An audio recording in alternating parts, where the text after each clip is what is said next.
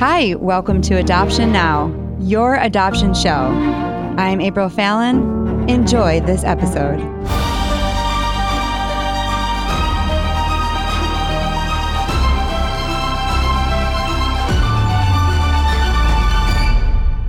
Welcome to Adoption Now, your adoption show. I'm your host, April Fallon. I am the adoptive mother of 4 kids, and we have been doing this podcast since 2016. I can't even believe that. It started as a radio program in Denver, and we started uploading the shows to iTunes, which is now Apple Podcasts.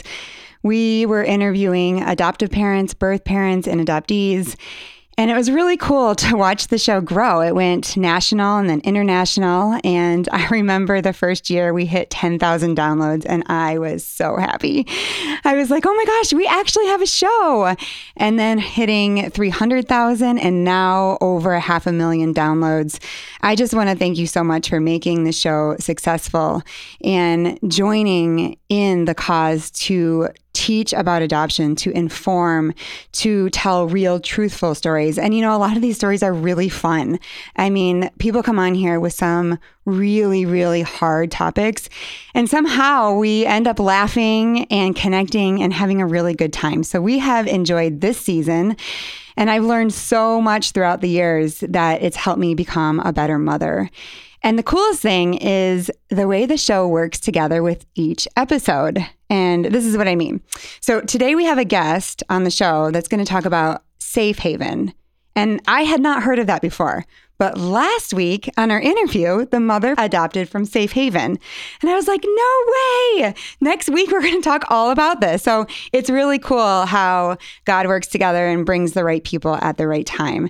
So I just want to introduce our guest for today, Miss Tara Nassette. Thank you for joining the show. Thanks for having me. I'm excited to be here. And you're in studio, but you're not from here. You're not from Arizona. We are newbies. We moved here from Chicago almost a year and a half ago.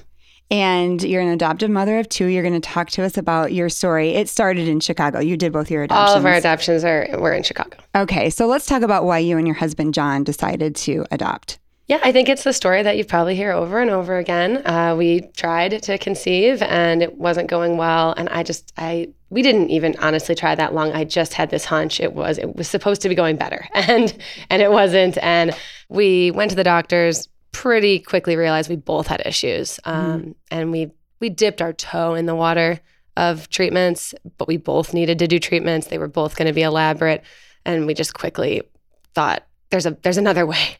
It took him a little convincing, but I was pretty much right away like, this is crazy. This could take forever. I've heard horror stories of a decade of trying. We were 30 at the time, and I was like, you know what? All of our friends are having babies. I think we can adopt, and this will go on a normal timeline, and it did. So yeah, it went on a normal timeline. Believe it or not, our first adoption was like by the book. I mean, it was exactly how I wanted it to work out. I was kind of shocked. It was almost tempting to stop after that. Just have the one like super normal story.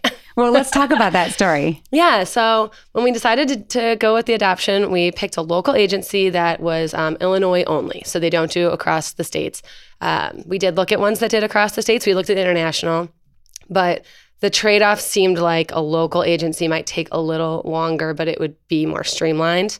Mm-hmm. It's easier to stay in state.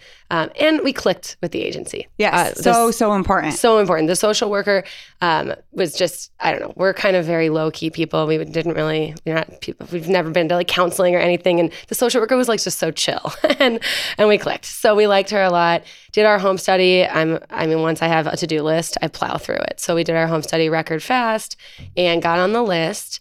And we made our book and did all the things and then, settled in for the waiting.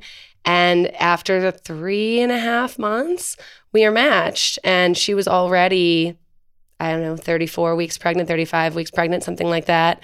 And wanted to meet us. We did the meeting at the adoption agency. It's never normal, but it felt sort of close to normal. Right. What does that feel like? Right. What is sort of close to normal? It felt like we could have been friends with her. Okay. In a world where we had been born in the same, place and had the opportunity to be friends. And so it went well. And I remember her telling us, I liked your book because I liked how you organized your pantry. What? I was like, I also like how I organized my pantry. So, I it love was like that. so random. So random. She liked dogs. We had a lot of dogs in our book because we had dogs. The whole family has dogs. And it was just, I don't know. And she picked us, and it didn't really seem like she overthought it. Like, I think she was in a good headspace. She had a daughter that she was parenting. She knew she couldn't do two. She seemed pretty committed to the plan. And I remember talking to our social workers afterwards and them being like, look, like, obviously we can't guarantee anything, but we do this all the time. If we had to give you like an estimate, it's probably going to happen. And we're like, all right, we'll take it. I mean, there's no guarantees. And she ended up having an emergency C-section at like 38 weeks. So we were notified, we were matched right before Thanksgiving, and our daughter was born December 12th. Oh my goodness. So yeah, and we were in the we rushed to the hospital because we thought we had more time for a scheduled C-section, but ended up being emergent. So we rushed to the hospital, which was just, 40 minutes from our house. And we were there in the waiting room eating French fries and potato chips out of stress, waiting for, we were in like the cafeteria. And then the social workers came down, said, she was born, she's fine, come on up and meet her. And we did. And then we hung out with the birth mom a little bit, but they were separated. She asked that the baby be taken to, technically she was in the NICU, although at a very low risk case. So technically she was in the NICU and the mom was in mother baby. And so we went and saw the mom, but we separately got to be with the baby. Okay. And we got to room in with her because it was a private NICU room. So it was like all the stars aligned. We spent 2 nights at the hospital with her, the nurses. With the baby? With the baby. Okay. With the baby. Birth mom's a couple floors away. Okay, how were the nurses to you? So kind. They were not confused? No, they treated us like the mom and dad. I honestly, it feels like the whole thing was a stroke of luck because I'm sure there are scenarios where that's not the case. Mm-hmm. But for whatever reason, they really just acted very normal, and they taught us how to do the bath, and they taught us how to do the diapers, and we knew nothing. And honestly, I'm really glad it worked that way for our first baby because somebody needed to show us how to do the things. But it was great. And we brought her home, and there was still that nerve-wracking. She came home. In Illinois, the birth mom can't sign the paperwork for 72 hours. Okay. Which is, in the grand scheme of states, my understanding is pretty good for the adoptive family, but it's still stressful because the baby got released at like 48 hours. So they said we could keep her. The adoption agency had options, but we're like, we'll take her. I feel okay about it, and it worked. So she signed after the 72 hours, and we have an open adoption. You do? We do. We've had Maddie is 6 now, so we've had 2 in-person meetings. It took birth mom a couple years before she felt comfortable doing it in person. But we've done 2. Sadly, now we live across the country, so it's a little bit harder. But when we go back, we try to prioritize seeing her, and then we share pictures and we chat. Text, yeah, we FaceTimed on Christmas, so things like that. So it's very classic. And does she know her sister? No, and that's the birth mom's choice. She knows she has a sister. We've told Maddie. Okay. But big sister doesn't know about Maddie. And big sister was only 2 when Maddie was born. So presumably it's more or less forgotten in her mind. I don't think she ever remembers mom being pregnant. Right. But how does she FaceTime with you with the child? She only has half custody of the daughter. Okay. So we actually are very strategic about we do things when she doesn't have the daughter. Okay. She has since had a son who she's parenting, who we've met, and is the cutest guy you'll ever see, and he's adorable. So he knows. Well, he doesn't really know anything. He's 2, but will he know? Will she keep him in the picture? So she has full custody of him, and so I think it's a little less. I don't know. I can't get in her head completely. I can't exactly. I don't want to speak for her. Right. Yeah, but Maddie knows. She doesn't really get it, but we try to be as 6-year-old straightforward as we can. Right. They look a lot alike. I'm friends with the birth mom on Facebook, so I can see pictures. And so it's just, they're half sisters, but they look a lot alike. And you show Maddie the pictures? Yeah, from time to time. Right, right. She's 6. She's 6. But yeah, so who knows? And we've explained to her that she may have, the one piece of her adoption that is closed, so to speak, is we have no information about birth dad. Okay. That was the birth mom's choice. The social workers have no information. We have no information, literally none. How do they get around that? How so? Well, when you have to have a sign off? Do they have to put it in the newspaper? What's that process? They did all that. They did. Yes, they have to post it. That was a little nerve-wracking. I want to say birth dads in Illinois have 60 days to like come forward. But again, our social workers were like, but like who's reading the paper? Right? Also, like the chances this guy knows that Maddie exists is slim to none. Mm-hmm. Like if she's not even giving us like info, nonetheless a name, chances are he doesn't know that she was ever pregnant. Right. So we were nervous. I think we asked family not to put pictures on social media until like we hit that day. Everything was done. Yeah. Maybe it was only 30 days. It's all such a blur now, but it wasn't too terribly stressful. You know, it's funny when you look back and you're like, it wasn't that long, but the 6 months that we waited to finalize felt like an eternity. And every day I was so scared, every day. And I'd tell myself like, it's okay, just love the baby. But until the day that we went to the court and AJ was officially ours, I think I went home and slept for like 2 straight days because I had been so worried for that time. Yes. You just love this baby so much that you can't imagine that anything would change. Yes. 6 months, you're a trooper. Like, I don't know. I know. 6 That's months why we didn't do it again in Colorado because we couldn't do that. We just couldn't do that again. Well, and that's part of why we didn't do interstate is because even some of the states surrounding Illinois are a lot less favorable for adoptive parents. Mm-hmm. So like Michigan's, I think, quite bad and Indiana's not as good. So I don't know. It was just, we were like, let's just stay Illinois. It's fairly favorable. We know what we're getting into. Okay. How long did you wait before you decided to pursue another one? So I'm super type A. I would have loved to have had all my kids. We know now because your pantry. Yes, my pantry is lovely. And I wanted my kids all to be born in like the same month so I could throw one birthday party, which of course didn't happen. So we were aiming for like a 2-year age gap. And our agency had a rule that you couldn't go back on the list until 1 year.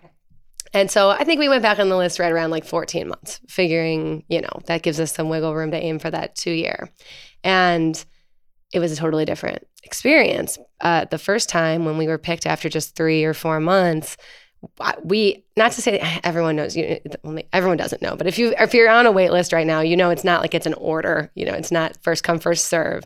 But you do sort of feel that way, especially if you're with an agency that puts the profiles of all of the waiting families online, which a lot of agencies do. And then you stalk those people and you're like, we're better than them. We're so cute. Look at her pantry. It's so dirty. Right? And like, we have a fun job. And I don't know, like you just get so in your head.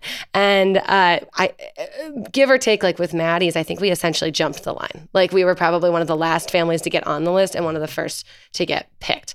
So when we got back on the list, we were like, okay, well, now that we have one kid, we're probably not as attractive. It'll take a little longer. We ended up waiting 15 months, which actually made us the longest waiting family at that agency. Oh my gosh. You went from number one to last. And that plays into the story because the way our agency does the safe havens, which we can talk the details, but basically in the state of Illinois, if a baby is surrendered through the safe haven law, there are 10 adoption agencies that get the babies on a rotational basis. On average, about 10 babies are surrendered a year, so each agency gets about a baby a year. And our agency's policy when they get a safe haven baby, because obviously birth mom has not selected a family because the baby has been just dropped off somewhere, is to give the baby or offer the baby to the longest waiting family. Oh. And so when we got the call, it was like, yeah, we got a safe haven baby, and that would be you guys. And we're like, oh my God, we're last? and we were. And so, but obviously it all worked out very serendipitously. And I always say, 15 months actually isn't that long in the game of adoption. There are people who wait much longer. Yeah. But our agency, given our circumstances, 15 months was a little longer than we thought we would wait. It's funny when your first adoption is perfect. I mean, ours was pretty perfect except for AJ's medical stuff, but that was very short-lived. And then we knew he was going to be fine. And it was like it went just as we had planned. And so when we decided to do the second, we were like, this is really hard. We had no idea. If we had just stopped with AJ, we'd tell everybody, oh, it's simple. You just go ahead and do it. Rainbows and sunshine. It's going to be great. And then it's like the second and then the third and fourth. And we're like, oh my goodness. So it's nice when you at least have one really good one and then one challenging wait. When you got the call, what did they know about the baby? So with Safe Haven, just to give a little bit of like the gist, every state in the country has some sort of safe haven law. And typically it goes something like this. An unharmed newborn baby, newborn could be anything from like a week to 30 days old, maybe even a little longer in some states, but they're pretty fresh, can be brought to an official designated safe haven location, handed, usually it is handed to a staffer. So not like left on the street outside of a fire station, but like handed to somebody who works there. And no questions are asked. They will ask questions, but no questions must be answered. You have the right to hand over the baby and say, I don't want to give you any information. I'm leaving. And you have broken no laws. The baby will not go to foster care. The baby will be immediately placed with an adoptive family. And technically, you do have a certain amount of time, depending on the state, to come back and change your mind. It's not a super long amount. It's usually, I'm trying to think of maybe 30 days, maybe 60, but they say the chances, most women who come back within a week. What if like dad comes and is like, wait, she just took the baby from me? Yeah, so dad has whatever the state's adoption laws for dads are in general, right? Just like with a more standard agency adoption, dad does have that, like, you post it in the newspaper, you do all the things, and dad does have rights that do get cut off depending on the state at a certain point. Okay. So and his were cut off at 60 days. Okay, and you have to hand the baby to somebody. There are a few states that have baby boxes, which are highly controversial. I don't have a strong opinion on them, but the bottom line is most states don't. And so in most states, you have to hand the baby to personnel at the location. Did you watch Dropbox? No. Oh my God, you told me to. I did. You have to see that. All right, it's on my to-do list. Oh my goodness. It's about Korean adoption and the Dropbox.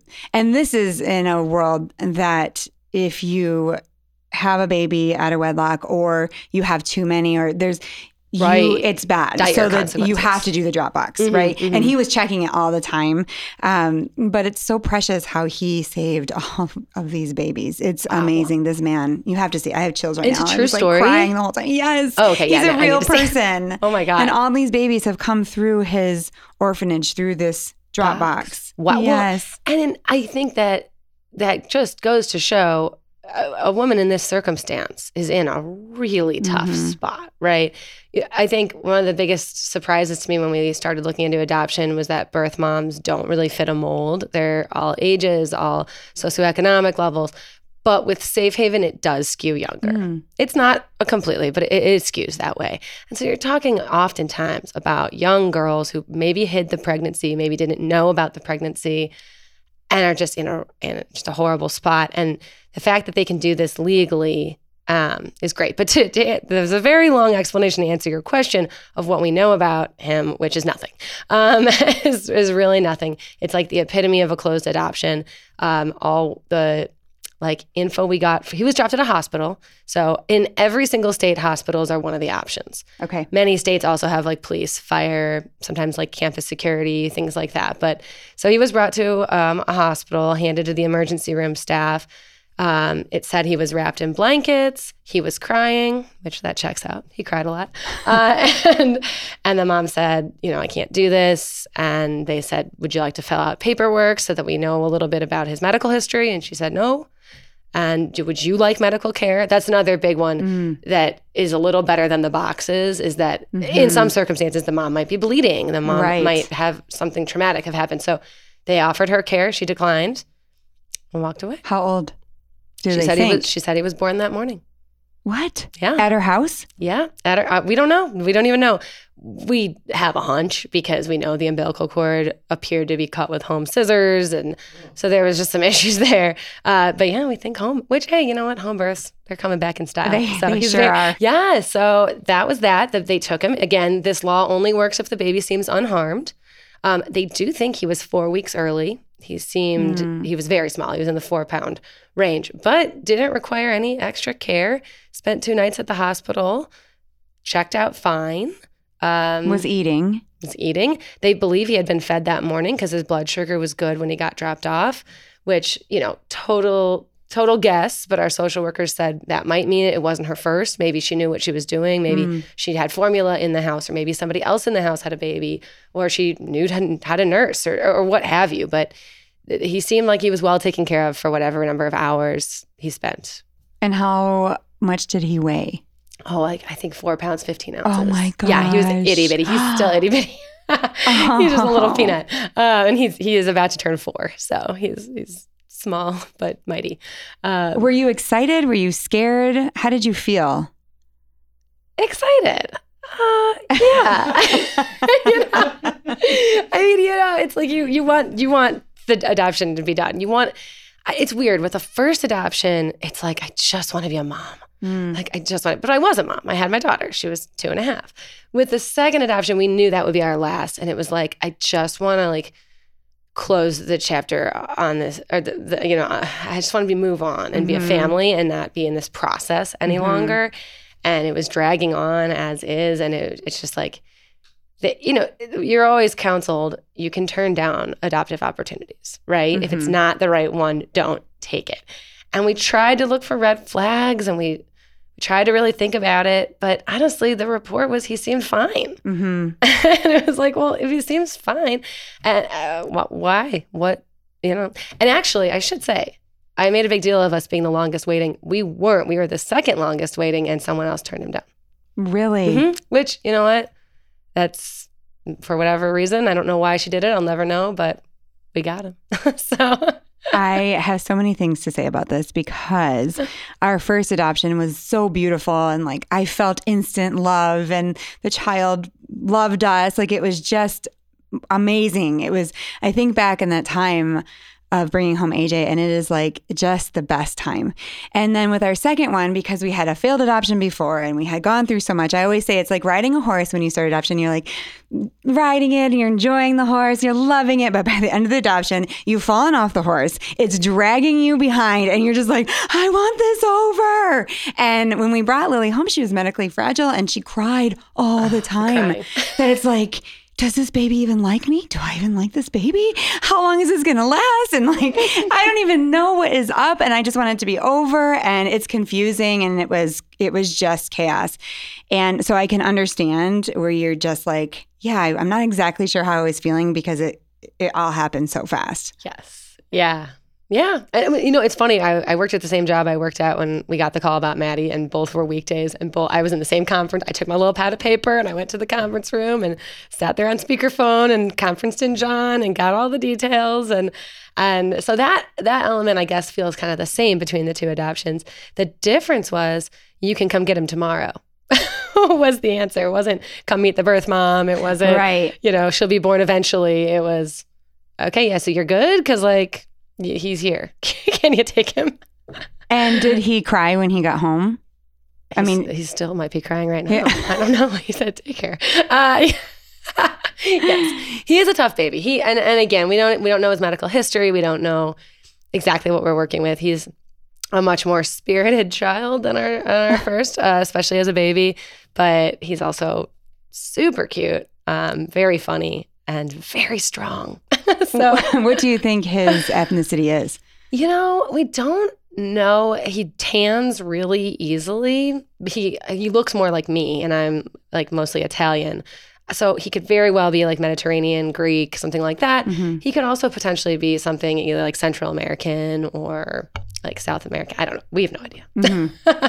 And our daughter, I should preface, is a very, very pale redhead. And so we do occasionally, for not being a transracial adoption, we do occasionally get the like, what's going on here? Really? Yeah, well, because a redheaded girl sticks out for just no matter what. Like we get the strangers in the grocery store. Where'd you get your red hair? And then to contrast her next to her brother, who, especially in summer in Arizona, is very dark skinned. They don't look particularly related.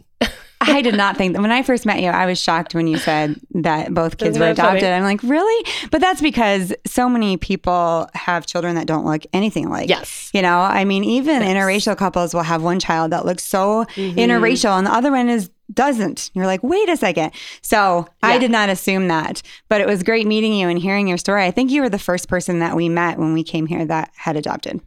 Oh, I'm sure. Well, it's so funny because you guys are an interracial family, so it's much more obvious. Yeah.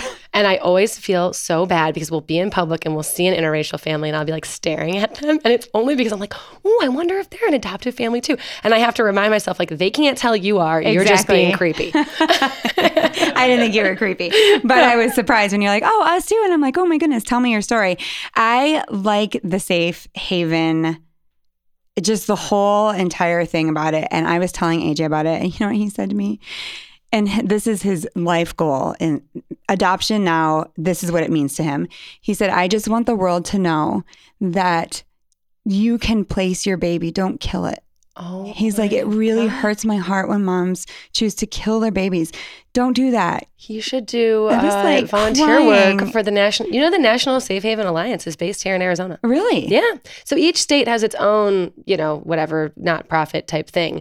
So Illinois, we're pretty involved with the Save Abandoned Babies Foundation, which is the one for Illinois. But when we moved here, they let us know that we're going to the heart of it. Yeah, the Mecca. So here in Arizona is the National Safe Haven Alliance, and they do tons of volunteer stuff, and they love to have kids be part of the volunteer stuff because it plays well. And so they'll have kids go bring signs to firehouses or do tabling at events. And yeah. He would love that. It's super cute. He would love that because he knows now that there are so many families waiting, right? Yes. I talk about it all the time. 1.2 million families in the United States waiting. It's crazy. And so if you are a mother and you just can't do it, you can take your baby to a safe place and that baby is going to be adopted with a home study family, a family that's waiting and will love your child. And I love what he said. He's like, don't kill it. It just breaks his heart that that children aren't given the chance to have a life. And he loves his adoption. Like he loves his story, which is very unique to him, but he's like the poster child for adoption and he's fine with that. And he's passionate about children getting families. He really believes that that's, our call as a family. And so he's very outspoken about it. And he goes to every baby that he ever sees. We were just at a church and he was like, look at that baby, Mom. I'm like, oh my gosh, it's during church. And the baby's waving at him. He's like waving. He goes over. He's like, I love your baby. And she's like, oh my gosh. Oh my gosh. This little guy, he's 11, but he's always been like that. And so that same passion, it sounds like you have too, is to make people just know that this is an option and that there's a safe place and your baby will be loved. It's for me, now that I know so much about Safe Haven, I just, my heart breaks when I find out about illegal abandonments and they still happen.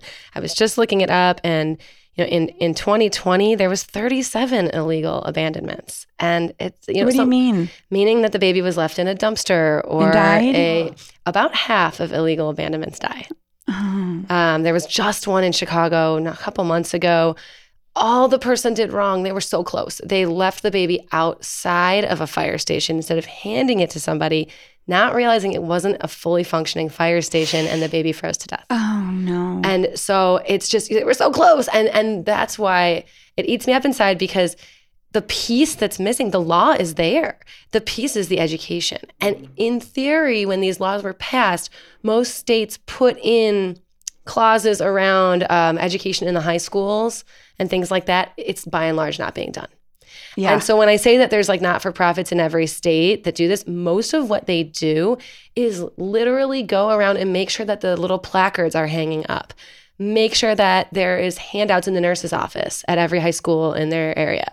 Because if people don't know about it, they can't use it. And we're talking about people that are going to be in a moment of panic. Mm-hmm. And luckily with the internet, maybe their first thought is to Google it and hopefully they'll come up with the right answer, but they might not. And so it's important that we're telling all of these, everybody. I mean, and again, you don't know. It's not socioeconomic. It's not racial. It could be anybody. So I just tell everybody about these laws. Absolutely. And you're passionate because that's how you got a son. Yeah. And like you said, it's both sides of the coin. It's all these waiting families, of which I have been one, who are desperate for a kid. And then it's also babies that deserve a life. Mm-hmm. And we're so close. Right. I mean, they were there. They were born. They were alive. And then even for the illegal abandonments that don't die, I mean, thank goodness they don't die, but they go to foster. And the parents have committed a crime. Right. And so their lives are ruined. Right. And so you've ruined all these lives. When the difference of just doing it legally, you're actually really saving 3 lives: the parents, the baby, and the adoptive family that gets this amazing baby. So I could not have said that better myself. I want to ask you a question about what you do. You're a dietitian. Yes, I am. And do you work with children? I do a little. I wrote a book about feeding kids called Healthy Little Foodie. But where can we get that? You can get it on Amazon. And I focus on making sure kids aren't picky eaters and that they grow up healthy. I actually, in my day-to-day work, focus more on diabetes with adults, not type 1, but type 2. And I realized that a lot of type 2 diabetic adults, it's not so much what they're eating, it's their eating patterns. They're eating mindlessly, they're eating emotionally, they're snacking all day, they're grazing. And it hit me, these are the exact habits we instill in kids, right? Especially kids with behavioral problems who maybe ADHD or things like that.